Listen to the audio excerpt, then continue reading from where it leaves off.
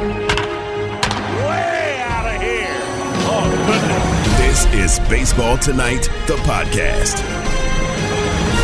This is the Baseball Tonight podcast for Monday, May 9th, 2022. I'm Carl Ravitch. Taylor Schwenk and Sarah Abbott are carrying my baggage because there's a whole heck of a lot of it. I missed Sunday night due to COVID. Symptoms are getting much better and expect to be back for the Cardinals and the Giants game next Sunday night from St. Louis.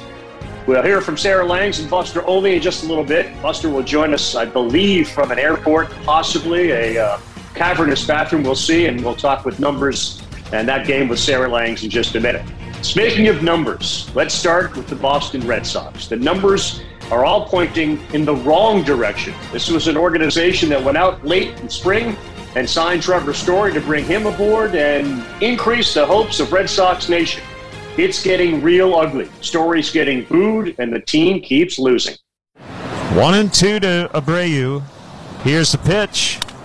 There's a liner into the left field corner. A fair ball. Harrison scores.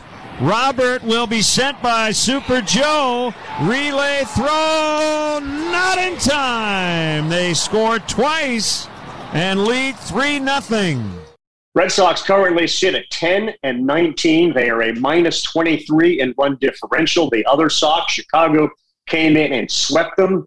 Quick side note, kudos to Jason Benetti, Kevin Youkilis, Steve Stone. They started the entire NBC Peacock thing, and it went really well with a couple of local analysts. I got a chance to watch that game from isolation, and everything looked great, so it was good to hear them.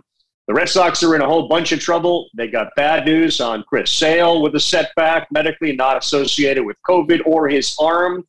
And also James Paxton, he also suffered a setback. So a team that isn't getting tremendous depth and still getting good pitching suffers 2 setbacks and also lose 3 games to the Chicago White Sox and now find themselves at 10-19. Meantime, the Atlanta Braves all of a sudden get Ronald Acuna back. He's fallen on his butt, hitting balls 450 feet. They're starting to win. Charlie Morton has a really good game on Sunday. And all of a sudden, the defending World Series champion feels like they're in a much better place. Drive to left by Contreras. That baby's gone.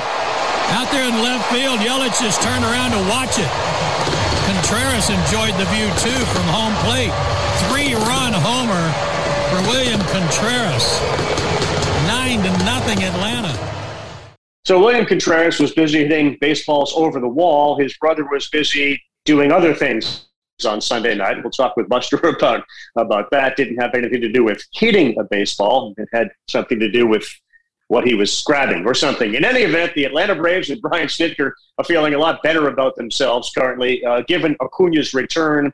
Albies continues to hit the ball over the wall. And again, a really important start for a veteran, Charlie Morton. They've gotten good pitching, but Charlie Morton has not been as consistent as they would like. Charlie had a really good game yesterday, gave him 5 innings and didn't give up much at all. That's really important for the Atlanta Braves moving forward. Brewers, by the way, lose a couple over the weekend. The Brewers are in really, really good shape. It's an offense that is scoring a lot of runs, something they haven't done. Yelich looks like he's sort of found his swing again. They're a plus 36 when it comes to run differential, and they begin this next week at 19-10. They lead the Cardinals by 2.5. We'll see the Cardinals and Giants next Sunday on Sunday Night Baseball. New York Mets lost a rare one, by the way, when Max Scherzer started. They played 2 yesterday. They lose the game that Scherzer starts. They end up winning in Game 2. Pete Alonso had himself a massive, massive Mother's Day Sunday. 2-0. Yes, he does, and it's hammered deep to left field. Forget it. Way back and way gone. Into the back of the lower left field stands. Nelson came with the fastball 2-0, and Alonso absolutely crushed it. A 3-run homer. He has driven in all 5 Met runs. It's his 7th home run of the year, and the Mets have a 5-1 lead. They ended up winning that game 6-1. The Polar Bears off to an MVP start for the Mets, leading the world when it comes to runs batted in. Buck Showalter's got that team currently at 20-10, 6-4 in their last 10. And again, a rare Max Scherzer game 1 that he started, and the team ended up losing. If there's any issue with Scherzer this season, it's the ability, or at least what appears to be this proclivity for giving up solo home runs, not multi run home runs, but solo home runs, and he did that in Game 1. Mets did win Game 2 by 5. And the biggest story, at least in the state of Ohio, is not the Guardians over the weekend.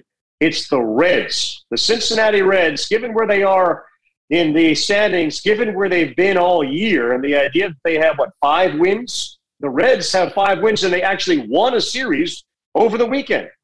2-0. And Moran swings. He hammers another one. High and deep right center field. Reynolds is back at the wall. He looks up. It's gone. Colin Moran does it again against his former team. This time a 2-run shot. Pirates are 11-16, and they now have the distinction of losing a series to the Cincinnati Reds, who are 5-23. That's a 179 winning percentage. Colin Moran does it, 2-8 in their last 10, but they're on a winning streak as the Reds win a series. Well, unfortunately, actually probably fortunately, I have COVID, but I'm recovering. The unfortunate side is that it appears as if many people in this country, and certainly in the world of Major League Baseball, are dealing with COVID-like symptoms and COVID diagnoses. If you think about baseball and what we learned yesterday, you could just start with Sunday night. All of a sudden, Marcus Stroman gets scratched, and while the Chicago Cubs didn't give a reason, it was assumed or presumed by many that it was COVID-related. So Marcus Stroman didn't start for the Chicago Cubs last night. The Philadelphia Phillies acknowledged they put Zach Wheeler and Zach Eflin on the COVID IL, 2 of their important starting pitchers, Wheeler and Eflin. So Stroman, Wheeler, and Eflin, and there are others throughout the organizations that are also down with it. We saw Adam Wainwright saying he had no symptoms, but on the COVID-19 AL. So it is absolutely impacting baseball, thankfully, in a much different way than we were all affected back in 2020. The Dodgers, they beat the Cubs last night. Final score was 7-1. Sarah Langs is going to talk about what Walker Buehler has been able to do. This is as good a Walker Buehler as we've ever seen. And we've seen Walker Buehler be in the top 5 pitchers in the National League. He's becoming a different pitcher. He doesn't blow you away with 98-mile-an-hour gas anymore. He does it differently. He just does it equally efficiently. Pitch on the way to Rivas. Swung on and missed. Strike 3. So Buehler comes back with a strikeout. 3 strikeouts in the inning. So in his first 100 starts, Buehler's whip is historically great. Like, you got to go back to 1901. His ERA this season is near the top of Major League Baseball. The Los Angeles Dodgers have 2 aces currently, the way Kershaw is started and the way Buehler is started. And we all know what Urias is capable of, and he's been really good. The question moving forward is going to be how the Los Angeles Dodgers use him. Think about the 2 coasts right now. The Yankees, tremendous. Their plus-minus is right around 50. The Dodgers plus-minus is closer to 75, and the offense was rolling again last night. 1-1 pitch on the way. Line back up the middle. Diving play made by the second baseman Madrigal. Throw over to first. Not in time. The throw was high. It lifted Rivas off the bag. And coming in to score is Will Smith. Dodgers take a 2-1 lead here in the top of the 4th. Right. So the Dodgers pitch the heck out of the baseball. They can hit the ball over the wall, but the narrative around Los Angeles, in spite of the fact that they have scored all those runs, is that they're not clicking yet. They're not hitting the ball over the wall. What the Dodgers have added this year, perhaps, or at least are taking advantage of more than they have in years past, is their athleticism. Think back to the postseason a couple of years ago when the Dodgers won it all. One of the key aspects was the ability of Mookie Betts to take those secondary leads and then take advantage of a ball that gets away from either an infielder, a catcher, or one that's hit in the gap. We saw that exact same thing last night on a ball that got by the catcher Contreras, popped up in the air, and as soon as Mookie Betts recognized that, he raced home from third and scored a key run. Athleticism and Mookie Betts go hand in hand. And after the game last night, Betts spoke with Kevin Connors on SportsCenter. Hey, Mookie, Justin Turner told our team during the game, he said, you guys haven't even gotten going yet. You're 19-7. How do you describe the way your team is playing? We've been really up and down. A couple guys will get hot, and then the rest of us get cold. But that's part of it. We got a really good lineup, and when a couple guys get hot, we can kind of carry ourselves through some wins. And obviously, it all starts with the pitching staff, and they're the main reason why we're 19-7 for sure. Yeah, let's talk about that. That rotation and that bullpen has allowed 60 runs in 26 games, Mookie. I mean, what's it like playing behind them? It's great. I mean, they go quick, which is huge. Throw strikes, don't walk people. They make you beat us with a bat. And it's tough to do. We got a lot of really good arms. Even in AAA, we got really good arms. And so anytime you're holding teams to 0, 1, 2 runs, you really give us a chance to win. I loved your honesty at the start of the season when you said you have to take ownership for sucking. What are you taking ownership of now in the midst of this 9-game hit streak where you've raised your average 75 points? Just work. A lot of quality work. Got, I think, some of the best hitting coaches in the big leagues. And so we've been just grinding away each and every day. Just to show up ready to work and just trust the work. And now it's starting to work. Yeah, but look, work is part of it, and you can watch tape, and there's a million metrics you can look at. And then there's the mental aspect of the game, Mookie. You've talked about that. How has adjusting your mental state impacted the way you've played of late? I think that's been the biggest adjustment.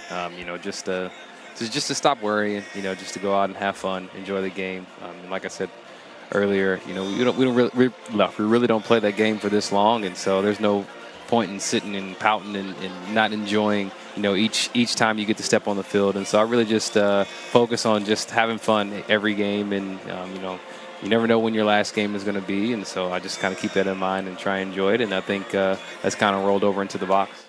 All right, Ravi, before we chat with Buster in the airport, I just want to let everyone know that the other 2 episodes this week are going to come to you on Thursday and Friday this week. So a Monday, Thursday, Friday split. We are in the midst of NBA playoffs, so you got to keep checking out the Low Post, Swagoo and Perk. They're going to talk a lot about the NBA playoffs as well. And let's put some shine on First Take, Her Take, an incredible show with Kmart, Elle Duncan, and who else is on that show, Sarah? Charlie Arnold. And so, yeah, those 3 girls together are amazing. They talk all things sports, lifestyle, pop culture. You never know what you're going to get with them, and they keep you on your toes, and it is incredible. So be sure to listen to that on Wednesday mornings. We're driven by the search for better.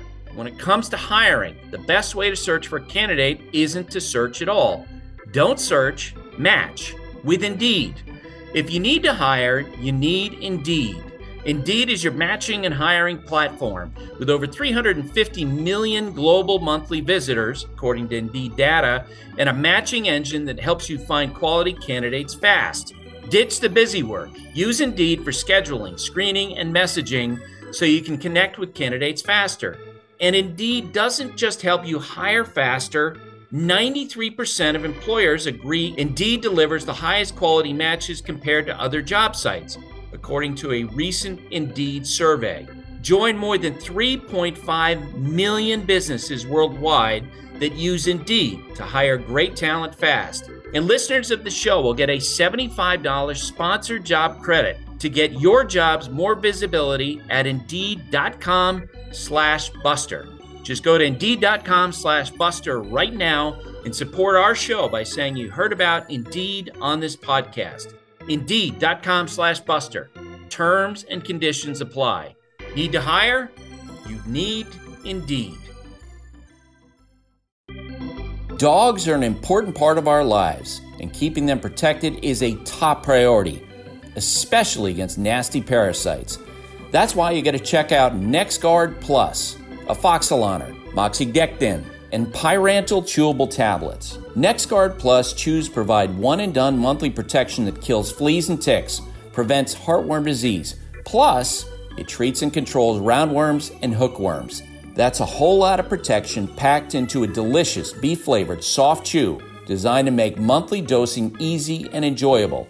So the next time you're at the vet, ask about NexGard Plus chews.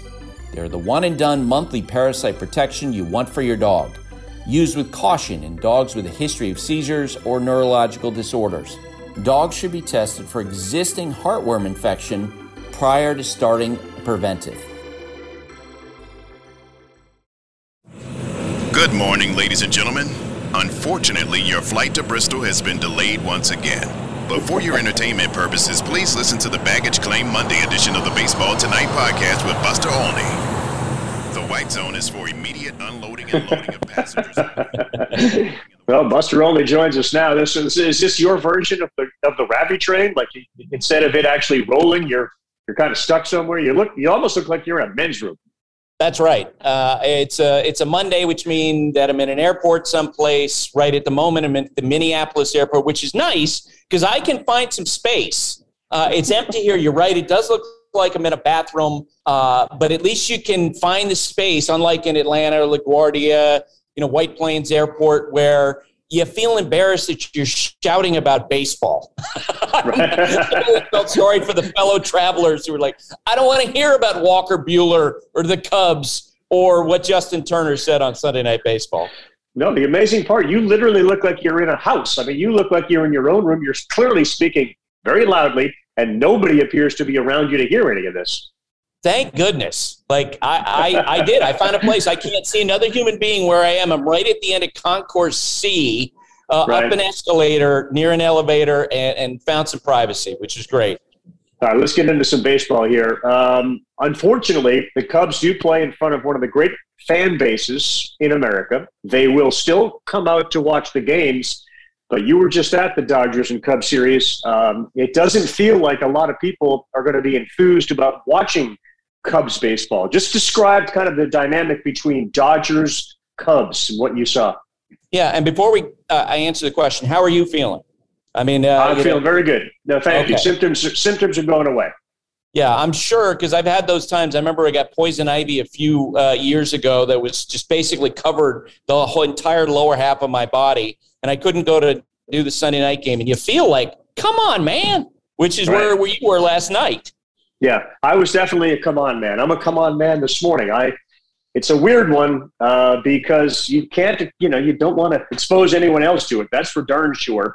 But you feel well enough to go out and do any activity you've done before. So as long as things continue to trend in the right direction, I'll be back with you guys in St. Louis.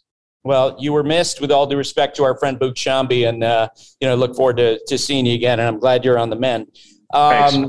Look, it's not very often, especially in Sunday night games, where typically you have two of the best teams playing against each other, where you go into a game and you feel like Team A has no chance to beat Team B. But that's the way it felt. Watching the doubleheader play out on Saturday, with the Dodgers dominated, even without getting that many hits, going into the game on Sunday, knowing Walker Buehler was going to pitch, Marcus Stroman gets scratched, COVID related, we're assuming. And you just look at the lineups, look at these teams, and, the Dodgers are a terrific team, incredibly athletic, so dynamic, great offense, great pitching, etc. But the Cubs are really bad, Carl.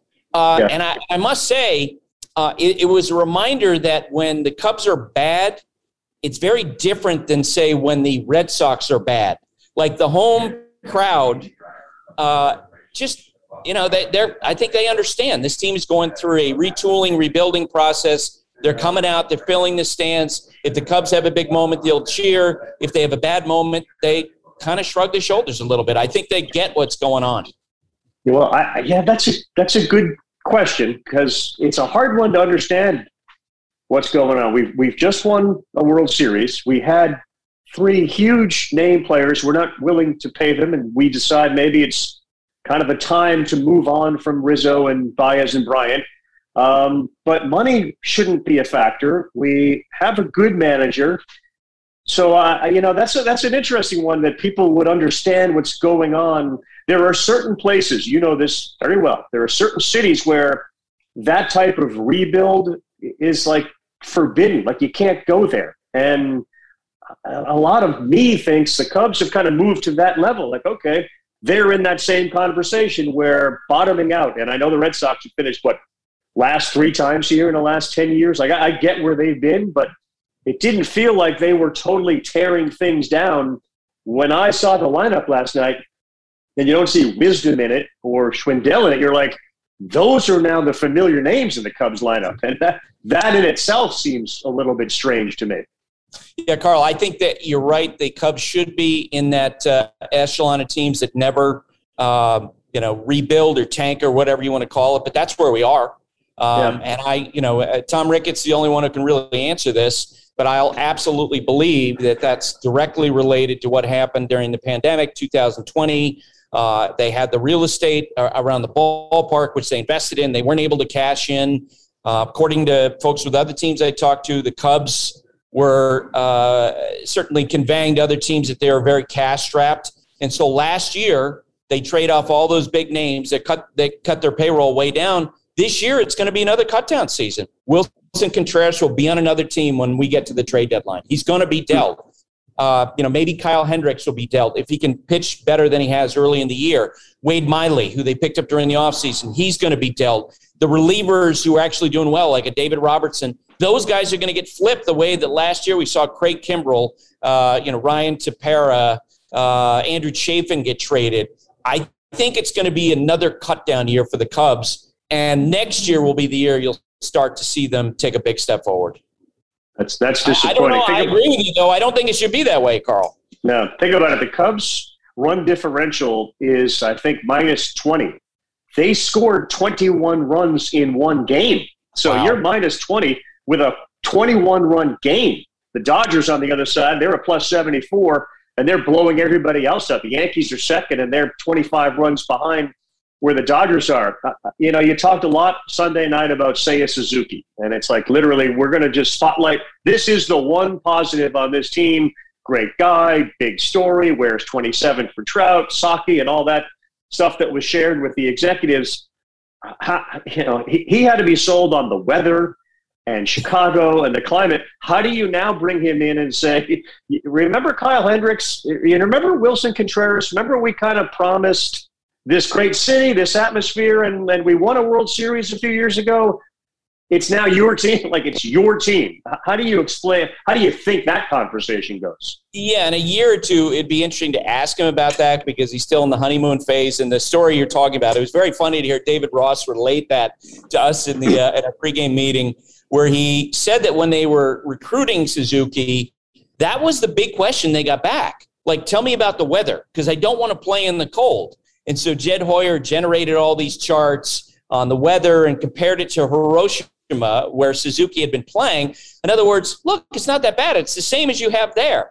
And the weather, as you know, in the Northeast, upper Midwest, this spring has been awful. And so Suzuki, who is just early in trying to learn English, a couple weeks into the season, stopped by Ross's office, ducked his head in the door, and looked at Rossi and said, those charts you gave me, this was in English. Those are BS, except it was the first sign of English. And that's what David Ross said, that was Jed Hoyer's doing. So They're getting a laugh out of that now. But you're right. I'm sure that Suzuki's watching this play out and wondering, hey, what happened to this team around me?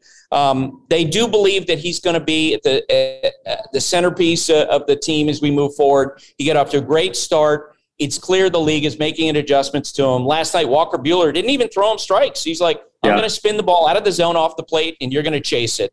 And he did. Top of the zone, off the edge of the zone. And so now the question is, Suzuki, will he make the adjustment? By all accounts, Mike Trout chimed in last night in a text message that he'd been talking to Shohei Ohtani. Ohtani was talking about a great hitter. He'll figure it out. But, Carl, they're going to need a lot of help around him. I was going to say, the other comparison when he talks about wearing 27, Mike Trout now has Ohtani and Rendon and Ward around him, and the Angels are playing great. A lot of the conversation, Buster, so far this year has been about the two teams in New York. It may be time to kind of refocus on the West Coast and the two teams in Los Angeles. The Angels are terrific, and we'll talk about them perhaps at another time. But the Dodgers, we all expected them to be this good. Buehler is on an historic start to not only the season, but his career. Mookie Betts, again, seems to have figured it out. Whether it's a mental skills coach or whatever, he's hitting the ball. That Turner's going to hit. There's Trey Turner who's hitting. Like, you can just feel that the Dodgers are potentially just going to run away with the National League. Forget the National League West. As good as that is, with all teams being over 500, when you saw them and you spoke to them, are the Dodgers themselves more impressed with their pitching or their offense? Oh, boy. I think right now the pitching. I mean, their pitching is performing at a historic level. I tweeted this out yesterday that their ERA, their team ERA, is more than 3 times lower than that of the Cincinnati Reds. You know, they are having the best start for any pitching staff since 1969. And this is at a time when Dave Roberts has acknowledged to us last night is holding back with some of his guys. He's limiting the innings of Clayton Kershaw, as we saw with that perfect game. He's using Walker Buehler once a week. It's like Walker Buehler's going back to when he was pitching in college. You know, he pitched last Sunday, he pitches this Sunday. They built a great bullpen. But I think what jumped out at me and this time seeing the Dodgers, Carl, the most was the athleticism. And I thought Eduardo did a great job of highlighting that. When you see Cody Bellinger, even though he's not hitting great, you know, there's a little chopper in the infield, he's busting it down the line. The other Dodgers were saying the thing they've learned about Freddie Freeman since he joined the team that they didn't know is what a great base runner he is. Yeah. You know, Chris Taylor busts it, Trey Turner, Mookie Betts, just unbelievable athletes up and down that lineup. And you know and I know that when we get to the trade deadline, whoever the best player is available, Andrew Freeman's going to be right in there looking to pick up that guy. It's really cool. The teams that are going to be currently right in there to pick up that guy are the 2 teams in New York, the 2 teams in Los Angeles. So that part of it is really cool, and the entire NL West may be invested in that conversation too. There's a part of me that just wants to hear a toilet flush, just kind of given your environment right there, and then I'd feel more comfortable. That whole bathroom look is great. I just need to hear a toilet flush because we're going to move to the other side here. Forget the great teams, the ones that should be flush. You and I touched on this last week on the podcast. You mentioned how good the Dodgers are and the Yankees and the Padres and the Brewers are off to a great start and the Angels are off to a great start. I'm curious, is this like if you were to forget the airport, let's get on a highway. If you were to get on a 3-lane highway, you got your fast lane, you got your center safe lane, and you've got your slow lane. It feels like the fast lane has got a bunch of really good cars in it. The slow lane has got a bunch of duds, and the middle lane's kind of wide open. Are we really looking at a have and have not in Major League Baseball this year more than we have in the past? Yeah, I believe that we do. I looked it up this morning. There are 9 teams with winning percentages that would take them to 100 or more wins. 9 out of 30 teams. You know, think about that. It feels like in 25 years ago, if a team won 100 games in a season, that was special. 9 teams on a pace to win 100 games. It shouldn't feel, to me, Major League Baseball should not feel like Alabama playing some 1AA team. Right. And that's what this series between the Cubs and the Dodgers felt like. I don't know how that's going to change. I feel like now that, the place that everyone's trying to avoid is that middle lane that you're talking about. They either want to be in the fast lane or they want to be in the slow lane, cutting down their payroll, the Orioles, the Pirates, the Cubs, et cetera, or they want to be a team that's trying to go for it. And it's not a good dynamic. When we are sitting there on Saturday, like I was, I don't know if you feel this way too, because you were there on opening night, and David Bell, manager of the Reds, it's a season opener, and you know how much he cares about baseball, and his team is going weeks between wins. You're just like, boy, I hope the Reds at least get one game in that doubleheader against the Pirates. Thank God they're up to 5 wins now, or whatever it is. Well, the best thing for the Chicago Cubs are the Cincinnati Reds, because as bad as it is right now for the Cubs, the Reds are sitting there. 9-18 as we begin this week versus 5-23. We're 5-23. Imagine that scene in the movie Bull Durham. How do we even win 5? I mean, that's where they're at, and that's really discouraging. The other aspect of fast lane, slow lane is middle lane, and when you're in the middle lane, or you believe you should be in the fast lane, and you skip the middle lane, you end up in the slow lane. That strikes me as where the Red Sox are. Think about what Boston has shown. They late add Trevor Story at the end of spring training, and all of a sudden there's this sort of feeling of, wait a sec, we are really in this. And then you're reminded that Sale's going to be out. Now, all of a sudden, James Paxton elbow barks and Sale's got a setback. And everything that can go wrong is going wrong. The bullpen has been a disaster. They're an undisciplined approach at the plate, which they've never been under Alex Cora. If we want to go to another analogy, it feels like there's some rumblings in an earthquake and at some point, or a volcano, and it's just going to explode. Boston finds themselves real close to the bottom of baseball, let alone their own division. What do you make of what's happening up in the Commonwealth?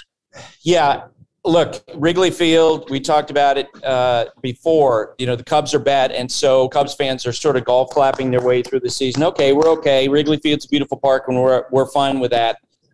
In Fenway Park the other day when they lost the game to the White Sox, and I think this was in the 10th inning when they had the ghost runner at second base. And Carl, it absolutely jumped out at me. There was a line drive, maybe it was off Matt Barnes. A line drive head out to right center field, and before the ball checked down, the fans in Fenway knew that not only was the ball going to land, but the go-ahead run was going to be scored by the White Sox. They began to boo before the ball landed. I can't remember that. I have seen, and you have seen, a big money player, free agent, target in the offseason, go into a big market and be under this sort of scrutiny that Trevor Story is. What a difficult place to be less than 6 weeks from the start of his Red Sox career, where the booing of Story now has become a thing, right? I mean, do you agree with me that now it's almost becoming sport? Well, the game you're talking about, the Red Sox had an opportunity in the 9th inning. I think they had 2 men on and could not get a run across. Then you get to the 10th inning, and it's to the point of Red Sox fan, they're going to score. They do score, and it's over. I guess the other part that's interesting to me, Alex Cora has told us many times before about the 10th inning ghost runner. We're going to get one. The question is, do we only get one, or do we get more than one? That whole bravado, that whole feeling of, well, they can score one because we're going to get one, if not 2 or 3, when we come to the plate. That whole thing is gone. I mean, literally the level of confidence that he would exude or that the team would take from him early in the season is wiped out. I mean, you're slumdogging it there. You're walking out in the field, your shoulders are slumped and your head is down.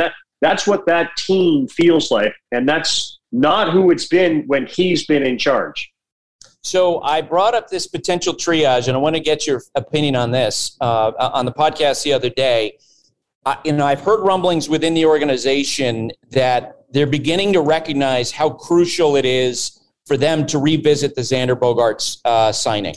They gave that 1-year extension offer, $30 million, which was embarrassing. In the end, the offer that they had on the table for him was $60 million less than what they just gave Trevor Story, $50 million less, $50 million less than what Javier Baez got. And even though Xander Bogaerts is a great pro, and it's not going to affect the way he shows up and walks through the door every day, I do think that's cancerous. When you have a guy, who's so important in that clubhouse and that franchise, now potentially following Mookie Betts out the door, the team is doing terribly. And I mentioned my idea was I think the Red Sox, John Henry, Tom Werner, Sam Kennedy, need to invite Xander to lunch and say, look, you know what? We blew it. And we need to restart these conversations, because I feel like that's the first domino in what we're seeing right now, Carl. This team that just looks down, dispirited, not playing well. And you wonder if they're disconnected. Starting with that, as I say, I just know how those things can play out in clubhouse. Do you buy that or no? Oh, I buy it. I think the biggest challenge is going to be the acknowledgement, using your premise, the acknowledgement that we blew this, which means, if you're going to put Henry and Werner and Bloom and even Cora in that room, one of them is responsible for that decision. And I don't know that you're ever going to get one of them to say, that was on me, or they're going to fake it and say, we collectively screwed this up, because that's just not the case. Clubhouses. People know. People understand where that came from. That's a real hard one to swallow. The concept of it is noble. I understand it. There's got to be an acknowledgement that we love Bogaerts. We are okay with his age. We want him to stay here for another 5 or 6 years. I'm not certain that if you were really to cut them open and get to the truth serum, that they would all believe that. But I understand your point. It seems pretty simple. Sign Bogaerts, sign Devers, get some pitching, act like you're a big market team, and go from there and compete. That seems to be what other teams in your division are doing.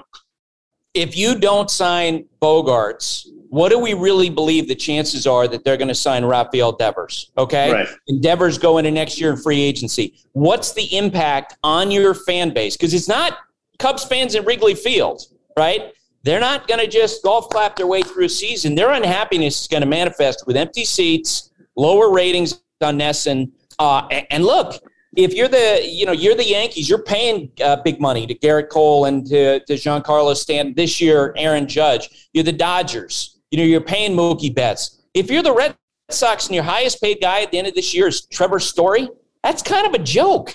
And I don't think the fan base will accept that. Right, but I think quickly, and I know you got to go soon. The point there is, let's just say that your plan doesn't play out, and all of a sudden Bogaerts leaves, and Carlos Correa shows up, or Trey Turner shows up. But one doesn't necessarily lead to the other. I understand the connection you're making, but they may have a plan in the back pocket. And just quickly, last night there was a kind of a humorous play in the game last night when a ball came off of Wilson Contreras. It bounced behind Max Muncy, and in an effort to go pick the ball up because a base runner was on base, Contreras grabbed at Muncy as if he was falling down the stairs and needed some railing for stability. The problem was what he grabbed or where he grabbed, wasn't it? Yeah, so we go to commercial break after that, and Justin Turner had been wearing the microphone for us. And Justin Turner, incredibly nice and incredibly direct. And so Boog Sciambi, who was holding your seat warm last night as play-by-play man, we go to commercial, and he's asking in the booth, I don't know, should I ask Justin about that? Because Justin's going to be direct. And I thought of you when Eduardo Perez, I can hear him go, I'll ask him, no problem, which is Eduardo's personality. And so we come back, and I think Eduardo's question to Turner was, how's Max doing? Or something along those lines. And you knew Justin would go where he went to because, within 15 minutes, I think the word junk was trending. It was just classic. And look, at the end of the year, we're going to be able to put together a top 10 list, a top 20 list of these great mic'd up moments. That was one that certainly got a lot of attention last night. Oh, I'm sure it did. Description of Max Muncy, who, by the way, we found out last night, despite the fact that he plays third base, he doesn't wear a protective cup. That's insane. There you go. Yes. Then junk was absolutely an appropriate word. And it feels like, given the environment you're in, you got to get out of there. There's going to be some junk at some point, Buster. Thanks. I appreciate it, Carl. Great talk with you. Thanks for doing this morning. Anytime. You can now stream the most MLB games on DirecTV without a satellite dish. Yes, the clutch hits, the strikeouts, grand salamis, web gems, with nothing on your roof. So whoever's up there, whether it's roofers, Santa, birds, old-timey chimney sweeps, moody teenagers, thrill-seeking raccoons, you name it, they won't find a satellite dish. But you will find your MLB games on DirecTV. That means DirecTV is your home for baseball this season. Root with nothing on your roof. Call 1-800-DIRECTV or visit directtv.com. Sign up today. Claim based on total games carried on sports networks. Sports availability varies by zip code and requires choice package. Vivid Seats wants to get you to the games you love this spring. Experience every pitch, assist, and game-winning shot live and in person. And the best part? Each transaction is a step toward a free 11th ticket with Vivid Seats rewards. Score unbeatable perks like free tickets, surprise seat upgrades, and annual birthday deals. As the official ticketing partner of ESPN, Vivid Seats is offering you $20 off your first $200 ticket purchase with code BASEBALL. That's code BASEBALL. Visit vividseats.com or download the app today. Vivid Seats. Experience it live. 0-0-9-6. This is The Numbers Game with Sarah Langs. My buddy Sarah Langs joins us now on the Baseball Tonight podcast. And full disclosure, Sarah's one of my favorite people on the planet. We've been working together forever. I noticed last night, Sarah, you were a little, you're always giddy about baseball, but last night you were even more so because the Sunday night game was back in Chicago. I know people know a lot about you. They may not know about your connection to Chicago. Why don't you share why that meant so much to you last night? Oh my gosh. Well, first of all, thank you for the kind words. Very glad to be here. But I went to school in Chicago. I went to college there. And I missed games at Wrigley. I missed games at the Cell, now Guaranteed Rate. And there were some great shots by our Sunday Night Baseball crew of the skyline, of some sunsets and everything. And I was just sitting there thinking, wow, I miss Chicago right now. So when you went there, like you grew up, you weren't a Cubs fan or a White Sox fan. I know you were a fan of baseball, but when you went to school there, did you immediately embrace both the teams, one of those teams? Like how'd that whole thing work? Really, both of the teams. My school was closer to the South Side, so I was closer to U.S. Cellular, but I think I went to an equal amount of games. I was in school just before the Cubs sort of dynasty where they won the World Series and everything else. So I sort of got to see the fledgling parts of that team. Anthony Rizzo was there, Javier Baez was there, Chris Bryant debuted. So I got to see the beginnings there, which was really exciting. The White Sox were not as great at the time, but I got to see Chris Sale a ton. I feel like he pitched practically every White Sox game I went to. Jose Abreu was there. And so I got to see a lot of really fun players for both teams. That's really good. Now the Cubs, unfortunately, have come full circle. They stink again. That's unfortunate for them. And the White Sox are really good. All right, so one of my favorite segments is I don't only get on the Gravy train and do the podcast with Buster, I then listen to it. And one of them is this numbers game. Now, as you know, I missed the game because I had tested positive for COVID, but I don't have any of the symptoms. The challenge that many COVID patients have to deal with is this sort of brain fog thing. So you start throwing numbers out. I'm going to try to stay with you, but this will be a really good test to see if the symptoms are continuing to move in the right direction and disappear totally. So hit me with some of the Sarah Langs numbers game. Number 3. Number 3 is 0.99. So that's Walker Buehler's career whip in his starts of his career. He made his 100th career start last night on Sunday Night Baseball, where we missed you dearly and are hoping you're feeling much better. But a 0.99 whip in his first 100 career starts is the lowest on record since at least 1901.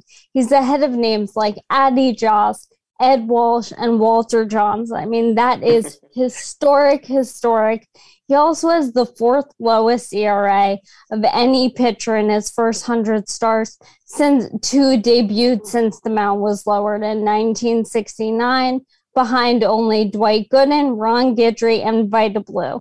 I mean, we know he's good. I know Dodgers Twitter calls him butane, which I love, but I don't know if we really acknowledge just how outstanding he is. But I think this is the season where we really, really see that. All right, so before we get to number 2, it is interesting because I think, Sarah, if you were to forget 1901, because neither one of us were around. I mean, we just weren't. But if you forget way back then, and you even go to Pedro Martinez, Max Scherzer, Clayton Kershaw, and it's like, you didn't bring up Sandy Koufax. Like, you're absolutely right. I shouldn't say nobody. I certainly never would have thought, like, lowest whip since 1901, first 100 starts, Walker Buehler. Why do you think that is? Why don't we do that? It's incredible. I mean, when I looked up this stat, usually I'm very confident. I looked up a stat and I'm like, okay, this is good. We put that out there.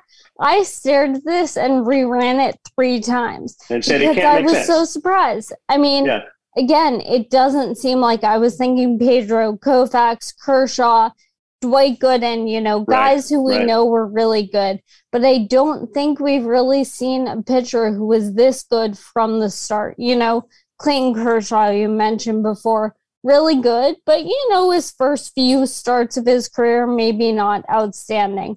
Walker Buehler has been the guy since he debuted. Yeah. Yeah, what's amazing, too, and I think you guys touched on it last night, the Vanderbilt and the college game and just the idea that these guys are coming out and there's such a level of polish on them that, yes, you can actually have success in your first 100. You don't need the first 30 to kind of establish yourself. If you're this good, you will have already established yourself, and Buehler seems to be the guy that's done that. All right, what's next?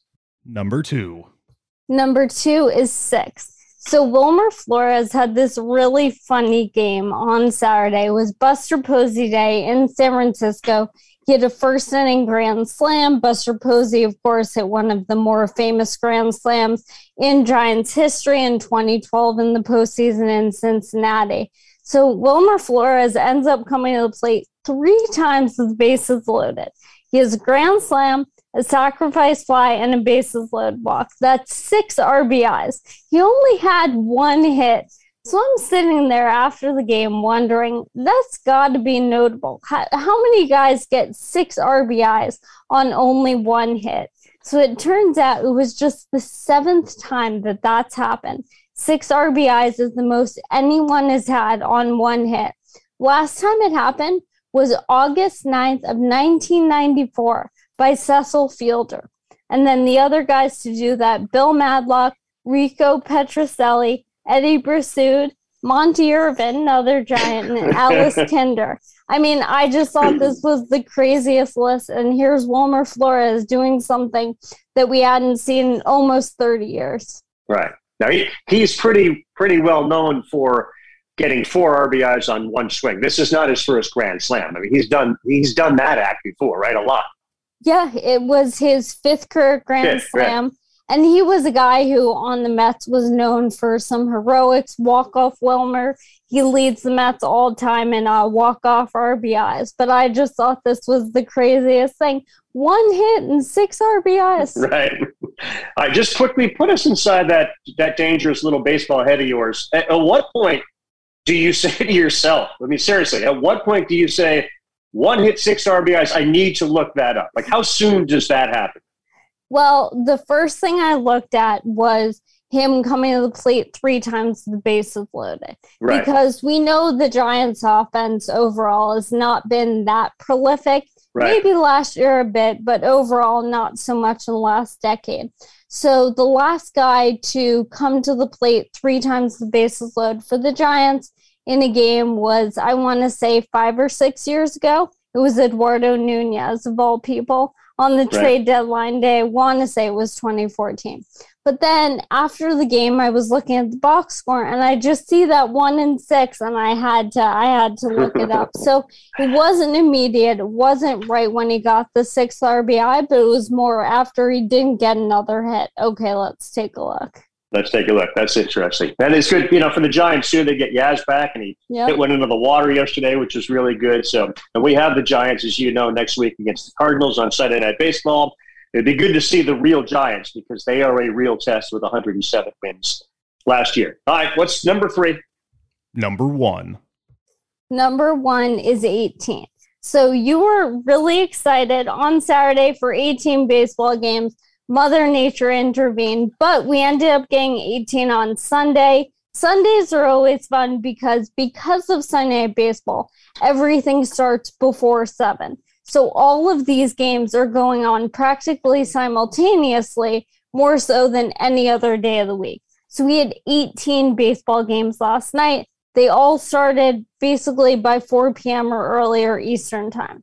That was the most games to be played on a single day in baseball since September 30th of 2015, which also had 18. And if you think of September, that's a lot of rainouts, push to the end of the year, all that kind of stuff, which I think might have happened with some of Saturday and Friday's game. Yeah. If not for the fact that we're playing a kind of condensed schedule this year, making up for that first week that was lost. But it was so much fun. I mean, at one point, I want to say around 3 or 4 o'clock, I was just staring at my screen saying, oh my gosh, there's so much baseball going on right now. So I hope for you sitting at home, you got to enjoy that, watching all of those games. And I know I did.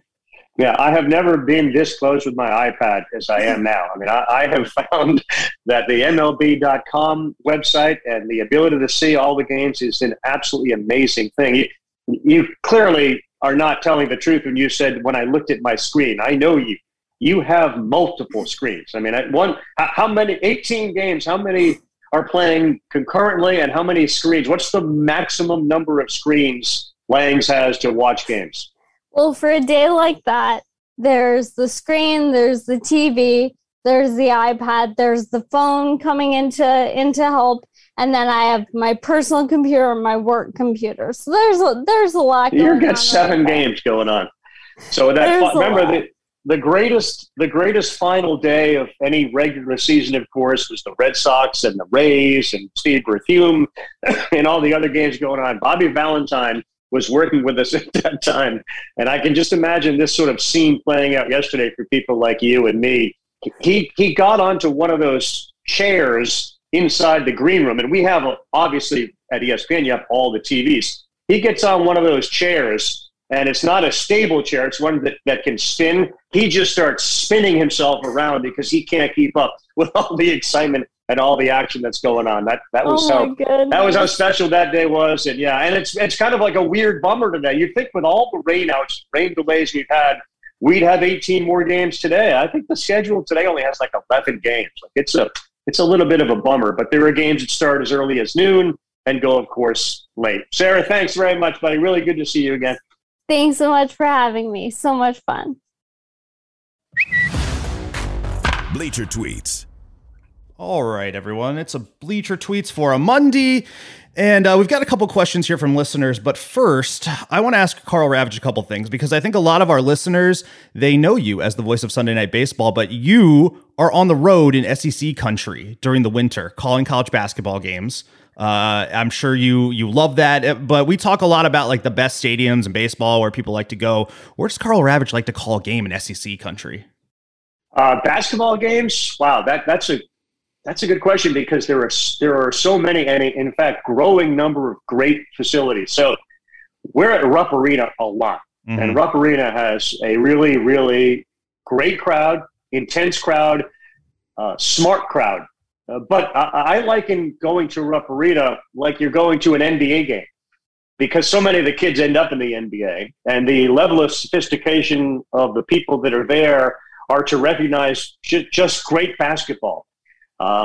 This past season, Alabama, and certainly what Nate Oates has done there, it's become a crazy place to go watch a basketball game. Tennessee is a great place to go watch a basketball game. Arkansas is nuts. I mean, they love their sports teams. They love their college basketball.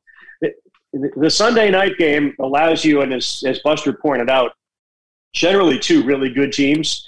Super Tuesday almost assures you of 2 really good teams, which means great environments. There isn't one in the SEC, but the ones I mentioned are all unbelievable. And I'm sure I'm currently missing 1 or 2, but Alabama and Arkansas became really, really good. Tennessee and Kentucky are always really, really good. And they do. They go up and down with the teams. If the team is great, it doesn't matter where you are. You could be at Missouri. They'll fill the place. It would be a great environment. Auburn is bananas. I mean, that's another one I almost forgot about. Auburn and what Bruce Pearl has done down there at the zoo, ridiculous. I mean, that's as good as any. There's no place in the SEC when the team is good that you don't want to go. Love it. And Karl, when I'm watching you on TV, I always notice, I mean, you're just a handsome guy. And you sometimes I see you flexing a little bit. I see those biceps popping. Can you pull back the curtain and let the people know a little bit about your workout routine? Because I personally am curious. I know we're getting deep here. Yeah, you're getting real deep. I will say this. And people who know me know this. So I got to ESPN in 93. In 1998, I had a heart attack. And after the heart attack in 1998, when I was 33 years old, I had to change things. I started to run a lot. I went to the gym a lot. I lifted weights. I do push-ups, et cetera, et cetera. So that's 1998. Here we are in 2022. None of that's changed. You talk about a wake-up call. And thankfully, vaccines and COVID, the wake-up call is a little bit different than it would have been in 2020. But the heart attack changed everything for me, eating, etc. So, yeah, I don't miss a day of some form of exercise. And generally it involves sweating, elliptical, running, biking, whatever it might be, and all those other simple things, push-ups, pull-ups, et cetera, et cetera. So that's really it. The diet is one thing. The exercise routine is another. But it's kind of a, it's become an obsession. It's a religion. If I miss it, I feel like crap. So that's really where the root of it comes from. 1998. Wow. Thank you for sharing that backstory. I did not know that. Yeah. Let's go to these tweets here. Adam Wolf at Adam Wolf Horn writes in, Padres are getting the job done, having won or split 7 of their last 9 series without Tatis, Snell, Pomerantz, very little from Clev, Myers, and Voit. Do you think they're for real, and who could they add? Well, the great part about the Padres, and I know Buster touched on it, that the Dodgers will be in on anybody that's free at the trade deadline that they needed. So will the Yankees. But the Budinsky and all this will be the Padres. They will butt in on all of these potential players. So, their front office has shown the ability to trade, their ability to make moves. They won't be afraid to do that. We had the Padres to open up the season. The biggest acquisition I think the Padres made was Bob Melvin. There's a little bit of Alex Cora going on here and what he did when he showed up with the Red Sox. Melvin changes things. There's a calmness about him. There's an experience about him. I've taken teams to the postseason, some that probably overachieved. So he's huge. They're so deep. If they ever get healthy on the pitching end, I don't know that they're going to need to go out and make a move. Getting Clevenger back is a big step for them. I think most people remember, and this was an Indians team, not a Guardians team yet, that he pitched on in Cleveland, and at the end he was lights out.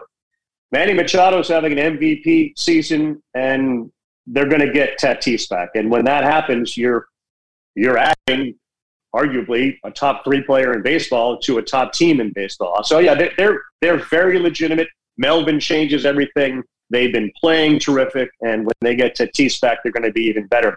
Their biggest challenge is the Dodgers, but you don't need to win your division anymore. In fact, you don't even need to finish second in your division. If your record is that good, you're going to get into the playoffs. Bob Mikowski at Bob Mikowski 1 writes in, the Reds are an indefensible disaster. However, do you think management deserves at least a little credit for realistically evaluating their team? They'd be better with Winker, Gray, etc. But this would still be a bad team. I think it's a good point by Bob. To some extent. I guess the question would be, how the hell do we ever get in this position in the first place? Who's responsible for that? And then you have to go right back to the same group you're trying to give credit to. It's a very difficult one to have a team that has these peaks and valleys, and much of it, if not all of it, is rooted in financial wherewithal. The Reds will never be the Dodgers, Angels, Yankees, Mets, and part of the price you pay for that is sort of an inconsistency. By the same token, I can hear people in my right earpiece saying, well, what about the Rays? They don't have a lot of money, and they're seemingly always competitive. So the Rays are the bane of most of the mid-market teams because they tend to succeed, and you wonder why we can't do what they're doing. And that's why, while you say it might be, kind of a good point, I would beg to differ. Something put us in this position that we need to do this, and that part's frustrating. How do we avoid getting into the position to have to make those decisions? Last question for the day at Golf Life Rag writes in, will Buster ever admit how much he hates the White Sox? ESPN won't even put them on Sunday Night Baseball against their beloved Yankees. Carl, do you think Buster hates the White Sox? Do you think ESPN hates the White Sox? Which team does ESPN hate in your experience? As these fans, I'm sure they just attack you all the time, screaming bias. Yeah.